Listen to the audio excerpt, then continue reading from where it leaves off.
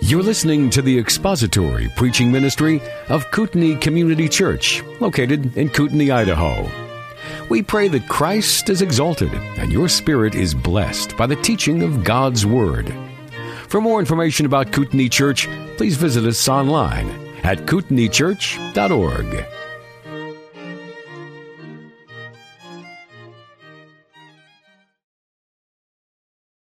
A purpose-driven life or ministry, or having purpose being at the center of your life and ministry, without calling to your mind an entire movement that seems to be sweeping our country. And yet it is the idea of having a purpose that really defines what Paul is talking about that we're going to be looking at this morning in Acts chapter 20. You probably read the title of the sermon on your insert or in the bulletin, The Purposeful Ministry, and probably right in your mind immediately you thought of either the purpose-driven life or 40 Days of Purpose. And there is a nugget of truth to the whole purpose-driven emphasis. That nugget of truth is that you and I can have and should have one thing at the center of our lives that compels us to do everything that we do. Nobody would object to that. No good Christian would object to that.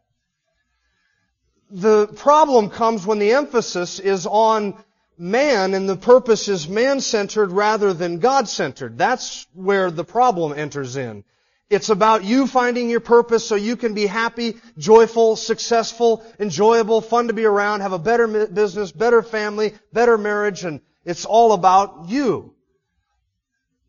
The marketing mania. We got purpose-driven refrigerator magnets and license plate frames and T-shirts, books, journals, Bibles, Korans, prayer rugs. Almost everything you can imagine, we've got it related somehow to a purpose-driven something. Let me tell you what Scripture says about purpose. You exist for the glory of God. Whether you are a believer or an unbeliever, God will be glorified through you.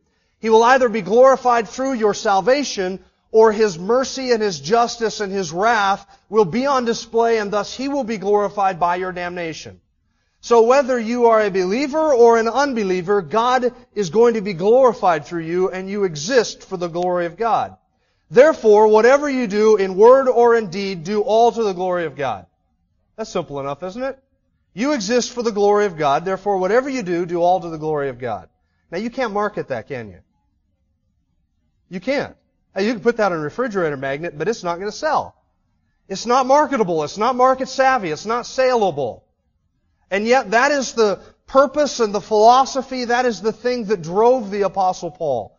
You're going to need to turn in your Bibles to the book of Acts chapter 20 as we look at how Paul describes a purpose that he had in his life and in his ministry, and he describes his own ministry as being one of purpose. He is addressing these remarks to the elders of the church at Ephesus, the pastors there, and he has already described to them his persistence in ministry, how he was persistent in his service, in his teaching, and in his message, testifying to both Jews and Greeks of repentance toward God and faith in the Lord Jesus Christ.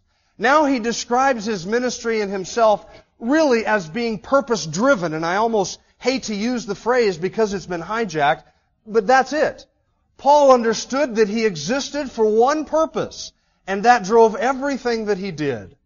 And I want you to notice how Paul understood there's purpose not only in suffering, but also in serving. Beginning at verse 22, "And now, behold, bound in spirit, I am on my way to Jerusalem, not knowing what will happen to me there, except that the Holy Spirit solemnly testifies to me in every city, saying that bonds and afflictions await me." That's purpose in suffering. Verse 24, purpose in serving.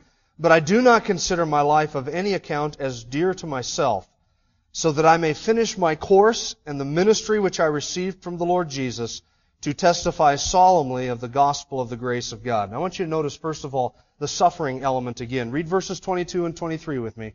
"And now, behold, bound in spirit, I'm on my way to Jerusalem, not knowing what will happen to me there, except that the Holy Spirit solemnly testifies to me in every city, saying that bonds and afflictions await me." I'm on my way to Jerusalem. What was he bringing with him? An offering. He'd taken up the offering. He's on a rush trip back. And you remember, he didn't want to stop in Asia. He didn't want to go to the city of Ephesus because he knew that if he did, he would likely be sidetracked or derailed from this thing that was driving him, which was to get to Jerusalem. And so verse 16 of chapter 20 says he was hurrying to be in Jerusalem if possible on the day of Pentecost. So he's on his way to Jerusalem, and Paul describes himself as being bound in spirit, an interesting word, and one that's kind of difficult to understand exactly what Paul means by this. You'll notice if you're reading the King James, the New King James, or the NASB, that spirit is not capitalized. You'll notice if you're reading the NIV that spirit is capitalized. That's where part of the confusion comes in. It's not exactly clear whether Paul is talking about being bound by the Holy Spirit or being bound in his spirit. It could mean either one of those, really.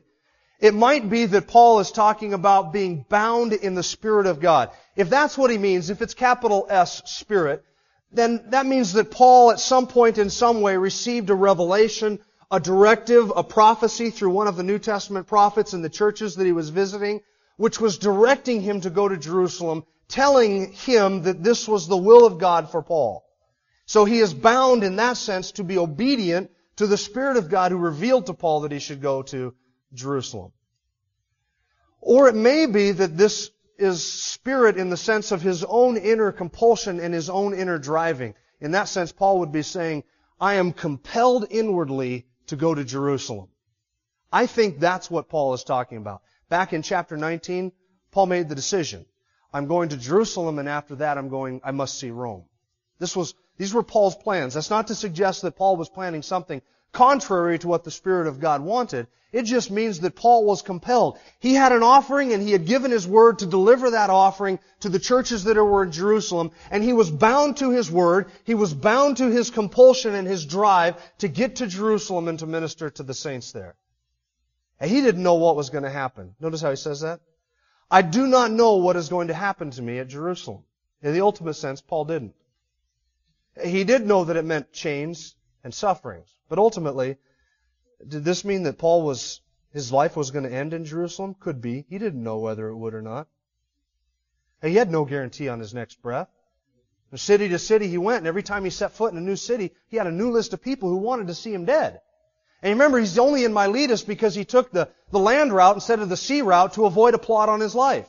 So that's why he's in Miletus. There was a plot to kill him, and they said, once we get Paul on board that ship heading for Jerusalem, we're going to kill him. And Paul said, well, I'm going a different route. So he went a different route. And now the list of people who want him dead grows longer and longer by the day, and he does not know if when he sets foot in Jerusalem, if that means it. It may be that Jerusalem is the last city that Paul visits. Because when he wrote to the Romans, he said, if perhaps in the will of God, I may make my way to you, and then from you on through to Spain. He didn't know. I don't know what's going to happen to me at Jerusalem. Well, he does know one thing, except that the Holy Spirit testifies in every city I visit, saying that chains and afflictions await me. He did know one thing. When I get to Jerusalem, I'm going to suffer. Chains and afflictions are waiting for me in Jerusalem. That much Paul knew. Would the chains and the afflictions lead to his death? He didn't know that. Would it mean to his dismemberment? He didn't know that.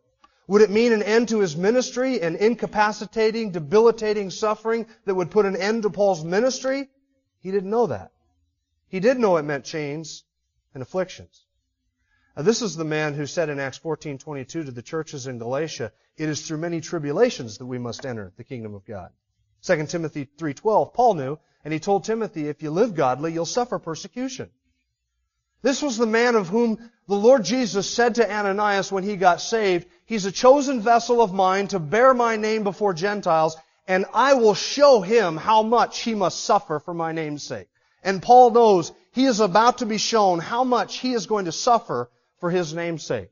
I don't know what's going to happen to me. What I do know is that every city I go to, the Spirit of God reminds me, Paul, when you get to Jerusalem, you have one thing to look forward to, suffering and affliction. How is this going on? How is the Spirit of God reminding Paul of this? I want you to turn to Acts chapter 21, verse 4. Probably just flipping the page for you. Acts chapter 21, verse 4. This is in the city of Tyre. After looking up the disciples, we stayed there 7 days, and they kept telling Paul through the Spirit not to set foot in Jerusalem. Paul, don't go to Jerusalem. And the disciples kept begging him, don't go, Paul. Paul's on his way. Don't go, Paul. Don't go to Jerusalem. Stay here, Paul. Stay with us, Paul. Look down at verse 10. This is in the city of Caesarea at Philip's house. As they were staying there for some days, a prophet named Agabus came down from Judea. And coming to us, he took Paul's belt and he bound his own feet and hands and said, this is what the Holy Spirit says. In this way, the Jews at Jerusalem will bind the man who owns this belt and deliver him into the hands of the Gentiles.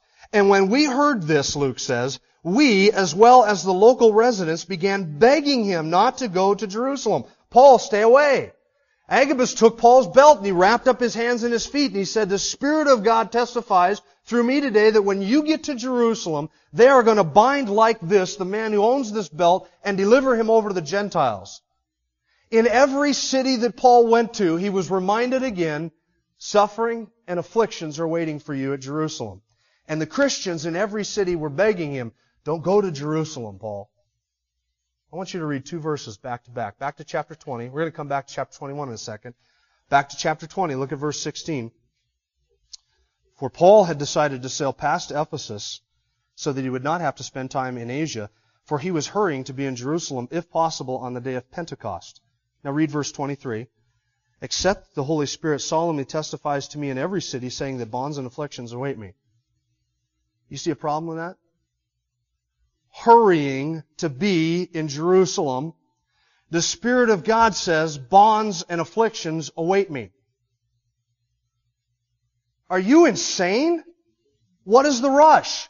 Well, he wanted to be there for Pentecost. You and I would have said, hey, you know, I've missed 2 Pentecosts in Jerusalem already on this journey. If I miss another one, it's not that big of a deal. I'll stop in Asia for a little while. There's another Pentecost coming up next week. We would have delayed. We would have put that off. Any excuse would have been a good excuse to stay out of Jerusalem, but not Paul. He was hurrying to get to Jerusalem, knowing, having been told time and again in every city, suffering is all you have to look forward to there, Paul. How do you explain that mentality? How do you explain that? Well, verse 24 explains it, but look at chapter 21, verse 13. After they were begging him not to go to Jerusalem, back in chapter 21, verse 13, Paul answered, what are you doing, weeping and breaking my heart? I'm ready not only to be bound and even to die at Jerusalem for the name of the Lord Jesus. Why are you crying? You think I have a problem with suffering? I'm not scared to suffer. I'm prepared to be bound. I'm prepared to suffer. I'm prepared for the chains, the afflictions, all of the stuff that awaits me. I'm even willing to die for the name of the Lord Jesus at Jerusalem. Verse 14, and since he would not be persuaded, since he was so stubborn, since he had his mind made up, since he was bound in the Spirit to go to Jerusalem, Luke says, we all fell silent, remarking, the will of the Lord be done. We're not going to convince him to avoid Jerusalem. And all of the Christians were saying to Paul, stay out of Jerusalem. It's not necessary. And I'm sure that those 7 men that Paul was traveling with would have said, Paul, we'll take the offering to Jerusalem. We'll make sure that they know that you delivered this. That wasn't enough for Paul. He was hurrying toward Jerusalem. Was he just a martyr? Was he insane? How do you explain a mentality like that? Paul understood that God has a purpose in suffering. He saw it, Paul saw it, as something that the Holy Spirit had allowed to come into his life to perform a purpose, a function. There is a goal to suffering. It's not a pointless evil. And Paul understood this. Paul understood that when you and I suffer affliction, it's not aimless and pointless and God is not pulling out His hair wondering what to do about it.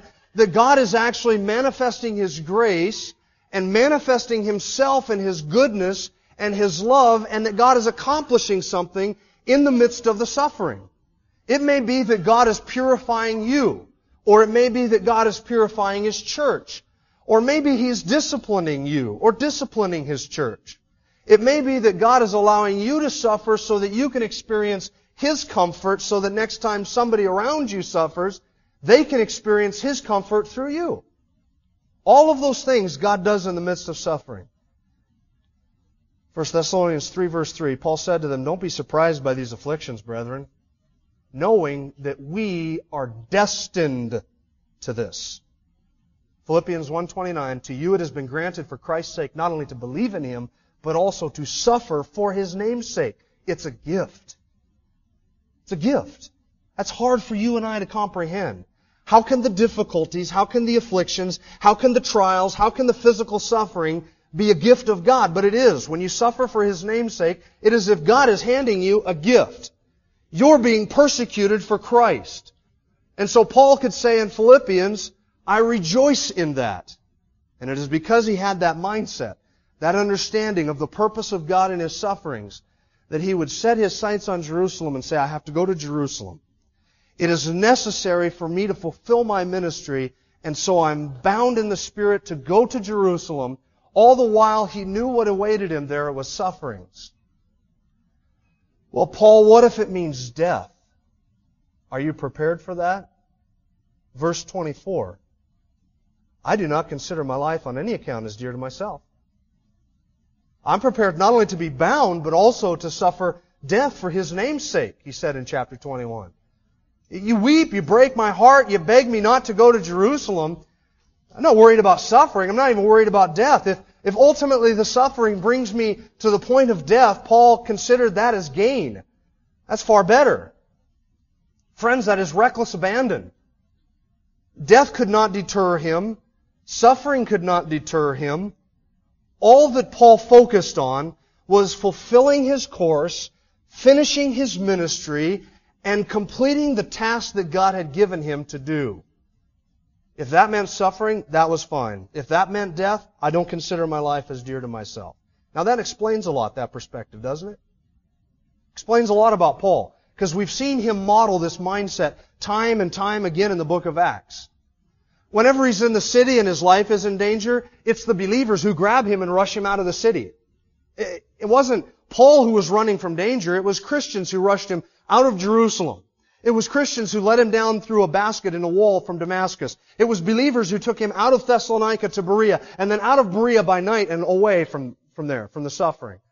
It was always Christians who were doing that. This explains why Paul would rush out into the middle of that theater, surrounded by thousands of people shouting, "Great is Artemis of the Ephesians." And they've dragged Aristarchus and Gaius into the midst of that theater, and they're getting ready to beat them. And Paul's trying to rush in, and it takes the Asiarchs and the other Christians begging with him, "Don't go into the theater. They'll kill you. They'll shred you." And he wanted to go in, and finally they persuaded him not to go in. It explains why Paul would go back to the city of Lystra after being stoned there and left for dead.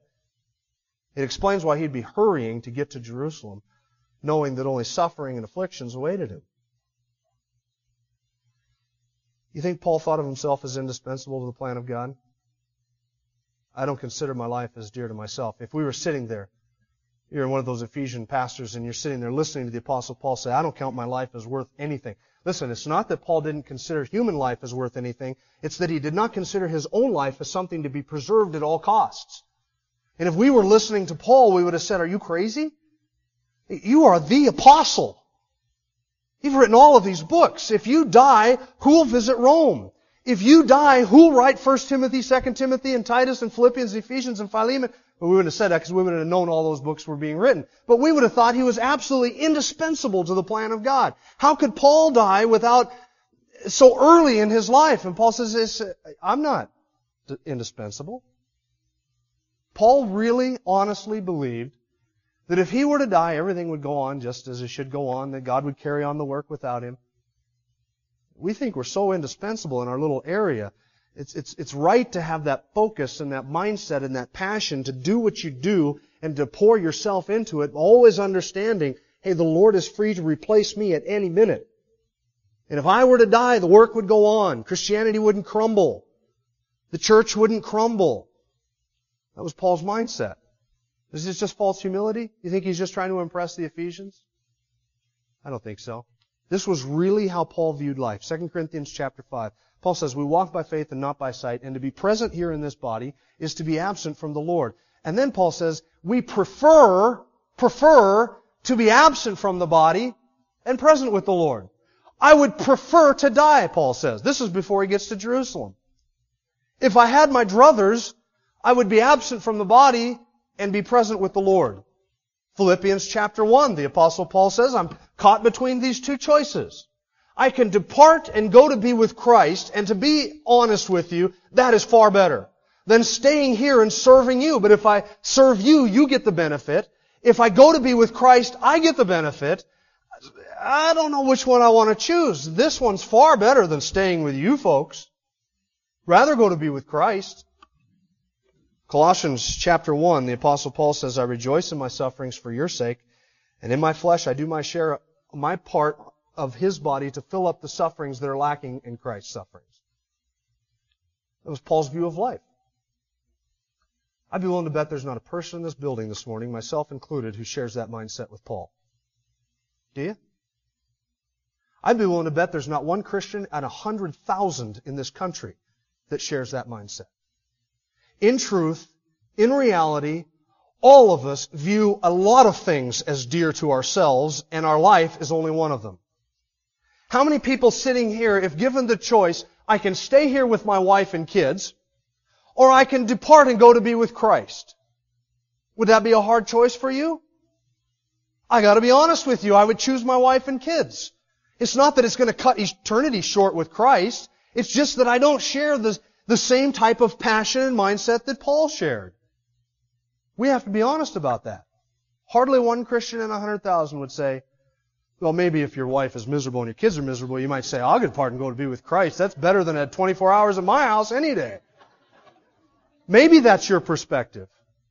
But in reality, there are 100 things that we count as dear to ourselves, and our life is only one of them. Not for Paul. If I have to choose, Christ. I don't consider my life on any account as dear to myself. I don't consider it worth preserving at all costs. I don't consider it worth something to hold on to keep a fix on, to improve my life. For Paul, that wasn't even an issue. If he did that, then he wouldn't be able to fulfill the rest of Acts 20:24. So that I may finish my course and the ministry that I received from the Lord Jesus to testify solemnly of the gospel of the grace of God. I don't count my life as dear to myself so that I may finish my course. You see that? If he considered his life as worth preserving at all costs, it would cause Paul to not do certain things. He would make certain unwise decisions. And if he allowed all of these things to become more dear to him than Christ, all of those things would make fulfilling his ministry and finishing his course all that much more difficult, if not impossible. So Paul says, I don't consider my life as worth preserving at all costs. If I did that, I wouldn't be able to fulfill my ministry, to finish my course. It's a racing analogy. One of Paul's favorite analogies, he uses it in a couple of his different letters. I want to finish my course. I want to finish the race. I haven't finished the race yet. But this is the way Paul viewed his life and ministry. It is as if when he got saved, the Lord Jesus laid out for him a course.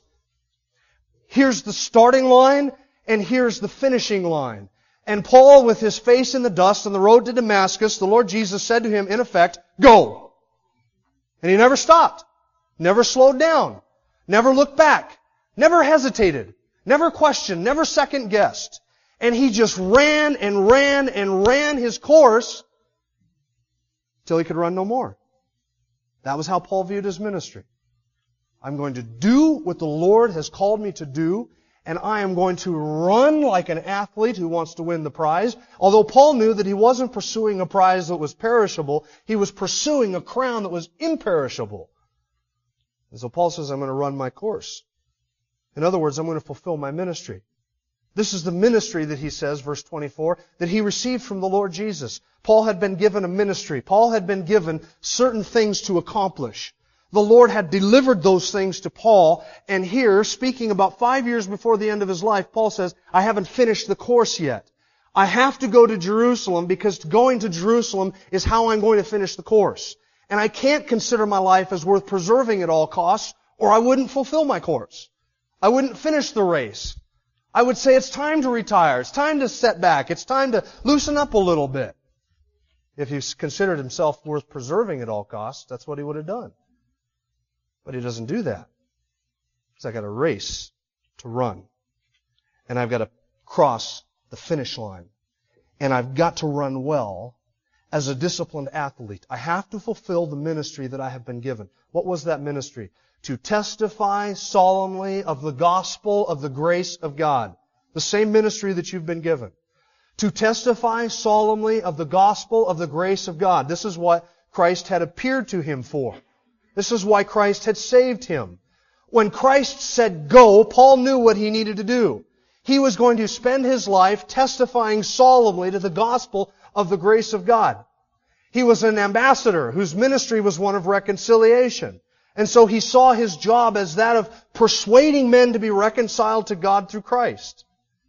In Acts chapter 26, when Paul was giving his testimony to Agrippa, Paul was relating to Agrippa what the Lord Jesus said to him on the Damascus road. And here is what Paul said, quoting Jesus, "I am Jesus whom you are persecuting, but get up and stand on your feet." Right? Go.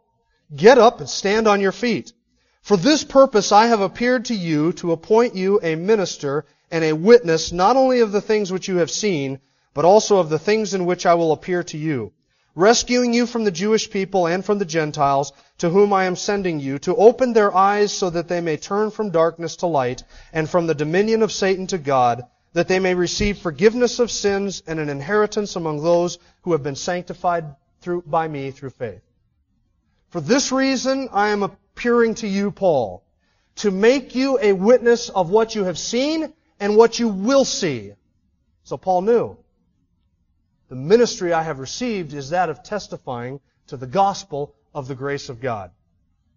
Galatians chapter 1, the Apostle Paul said, "When God, who set me apart even from my mother's womb, revealed Himself in me through His grace, He was pleased to reveal His Son in me so that I might preach Him among the Gentiles."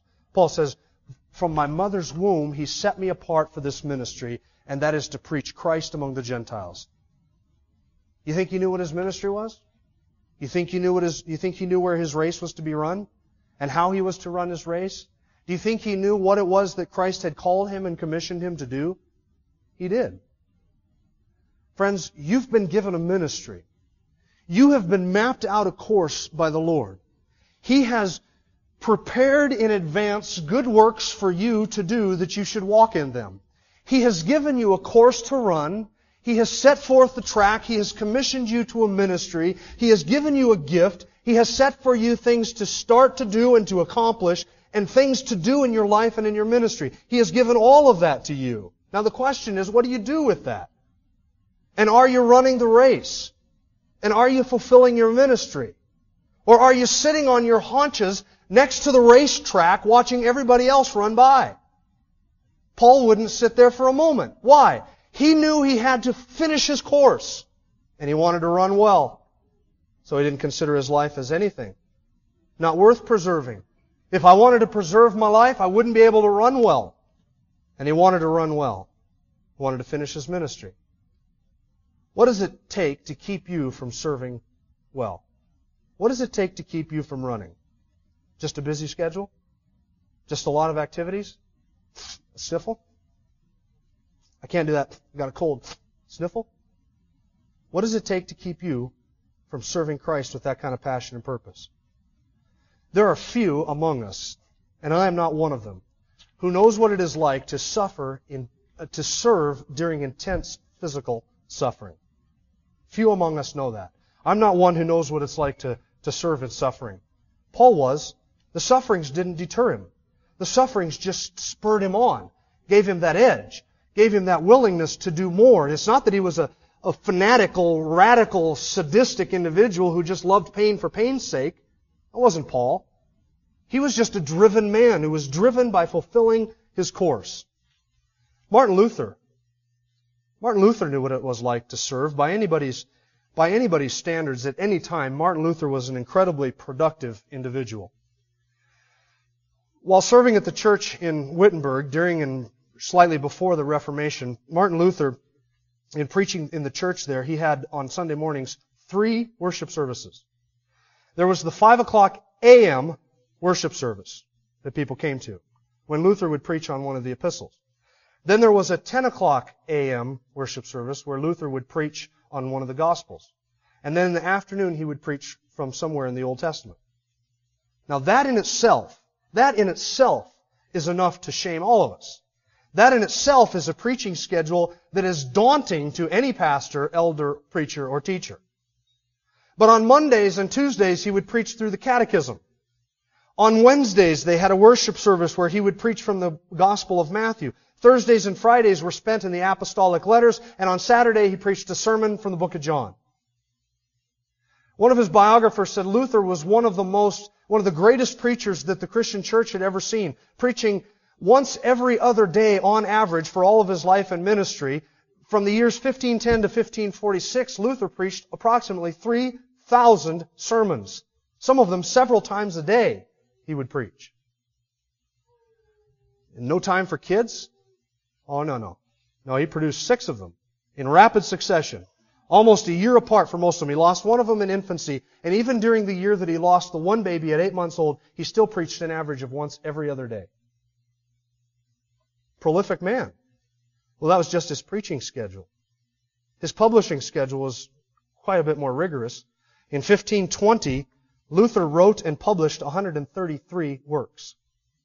Now, 1522, it dropped off a little bit. He dropped down to 130 works.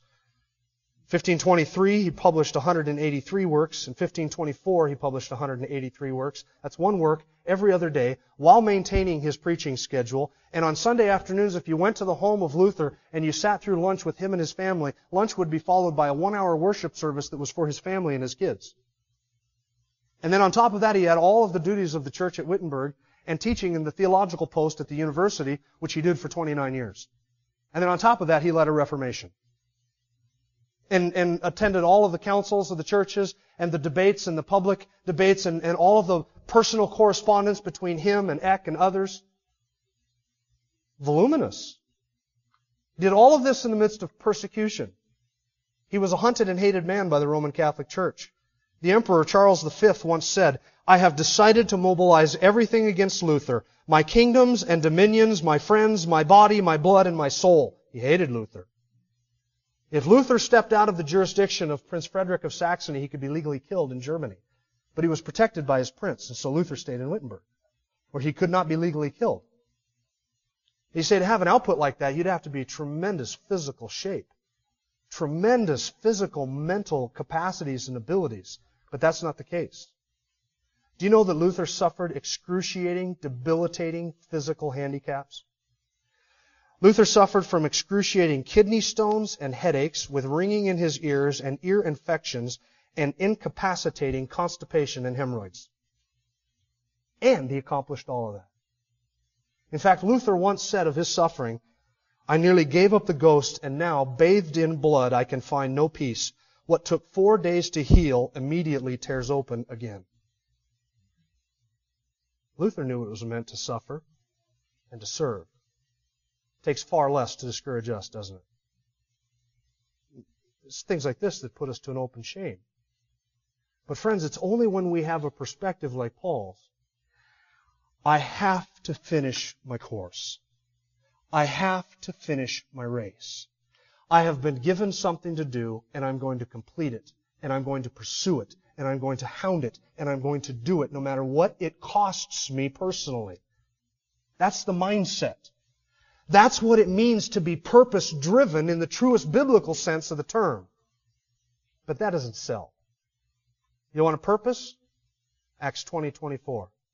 I do not consider my life on any account as dear to myself, in order that I may be able to finish my course and the ministry that I received from the Lord Jesus, to testify solemnly of the gospel of the grace of God.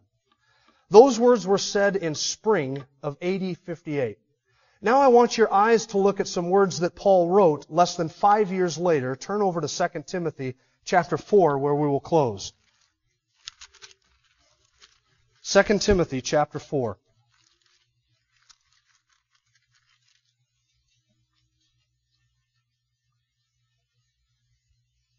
Spring of AD 58, I must finish my course. I must fulfill my ministry. Approximately 5 years later, he writes in 2 Timothy chapter 4, verse 6, "For I am already being poured out as a drink offering, and the time of my departure has come. I have fought the good fight," look at that, "I have finished the course. 5 years separate those two statements. I must finish my course. I have finished my course. I fought the good fight. I have finished the course. I have kept the faith. And in the future there is laid up for me the crown of righteousness, which the Lord, the righteous judge, will award to me on that day, and not only to me, but also to all who have loved His appearing. I have to finish. 5 years later, Timothy, I'm finished. I've done it. I've done what the Lord has asked me to do. And now the time of my departure has come. But what was it that the Lord had asked him to do? To testify solemnly of the gospel of the grace of God. Had Paul done that? Wasn't there somebody else that Paul could testify solemnly of the gospel of the grace of God to? Was everybody saved? No, but it wasn't Paul's job to get everybody saved. It wasn't even Paul's job to preach to everybody in the Roman Empire. But Paul knew when he got to Rome that he had finished his course. How did he know he was done? Look at verse 16. At my first defense, he's in prison. He's in Rome. Only Luke is with him, and he's writing to Timothy saying, come to me. And since his arrest, this is his second imprisonment, in Rome, he says, at my first defense, that is, Paul stood before the Caesar, Nero, Paul says, no one supported me, but everybody deserted me. Well, not everybody. It doesn't mean everybody there, because verse 11 says Luke is with me. And Luke was there with him, but everybody else had gone. Everybody else had fled. May it not be counted against them. Verse 17, but the Lord stood with me, and He strengthened me, so that through me, look at that, the proclamation might be fully accomplished. How did Paul know he was done? Well, he had stood before Nero and preached the way of salvation to Nero. And here at the end he says, at my first defense, nobody stood with me. Everybody left me, but the Lord stood with me, and the Lord strengthened me in order that the proclamation might be fully accomplished. He had preached Christ in Jerusalem, He had preached Christ in Rome, and He had preached Christ everywhere in between. He had preached Christ to peasants, to slaves, and He had preached Christ now to Nero. What's left? What's left? In order, Paul says, that the Gentiles might hear, and I was rescued out of the lion's mouth. Nero didn't order his execution at that time. That's why Paul's writing 2 Timothy. I stood before Nero. The proclamation has been fully accomplished. I finished my course. When Paul stood there and he got done proclaiming Christ to Nero, and he turned and walked out of Nero's hearing, the Apostle Paul knew, I have walked across the finish line. That's it. The time of my departure has come. He had been promised by the Lord, you will stand before Caesar. And Paul stood before Caesar, and he says, the proclamation has been accomplished. I've done what the Lord has asked me to do. I've served Him well. Friends, death is not the worst thing that can happen to you. Suffering is not the worst thing that can happen to you. You know what the worst thing that can happen to you is? The worst thing that can happen to you is for you to live your life completely for yourself, and to withhold from Christ your time, your talents, and your treasure. The worst thing that can happen is to get to the end of your life and realize, I haven't run a race. I haven't fulfilled a ministry. I have not done what Christ wanted me to do. I have never solemnly testified to the gospel of the grace of God. That is far worse than any suffering. That is far worse than death. But I do not consider my life, Paul said, of any account as dear to myself, in order that I may finish my race and fulfill the ministry that Christ has given to me, that of solemnly testifying to the gospel of God's grace. May God give us the grace to have that kind of passion and that kind of purpose that drives every minute of every day of everything that we do. Let's pray. Father, we thank You for Your grace. We thank You, God, for this very solemn and very convicting reminder of just how flippant we are toward the ministry, the lives, and the race that You've set before us. Father, we do not want to get to the end of life and look back and realize that we had missed the race, that we had sat on the sidelines, that we had shirked our responsibility and taken the comfortable, easy route rather than a route of sacrifice and service and love and adoration to You. And I pray, Father, that You would rebuke each one of us here this morning, and myself especially, of the the things in our lives that we consider so dear to ourselves that keeps us from fulfilling our ministry. And remind us again that your grace is sufficient, and that your calling is a high calling and a holy calling, and that you give the strength and the grace to fulfill everything that you've called us to do. We ask this in Jesus' name. Amen. Thank you for listening to the latest podcast from Kootenai Church. If you'd like to learn more about Kootenai Church or to donate to our church ministry, you can do so online by visiting kootenaichurch.org. We hope you enjoyed this podcast and pray you'll join us again next time. Once again, thank you for listening.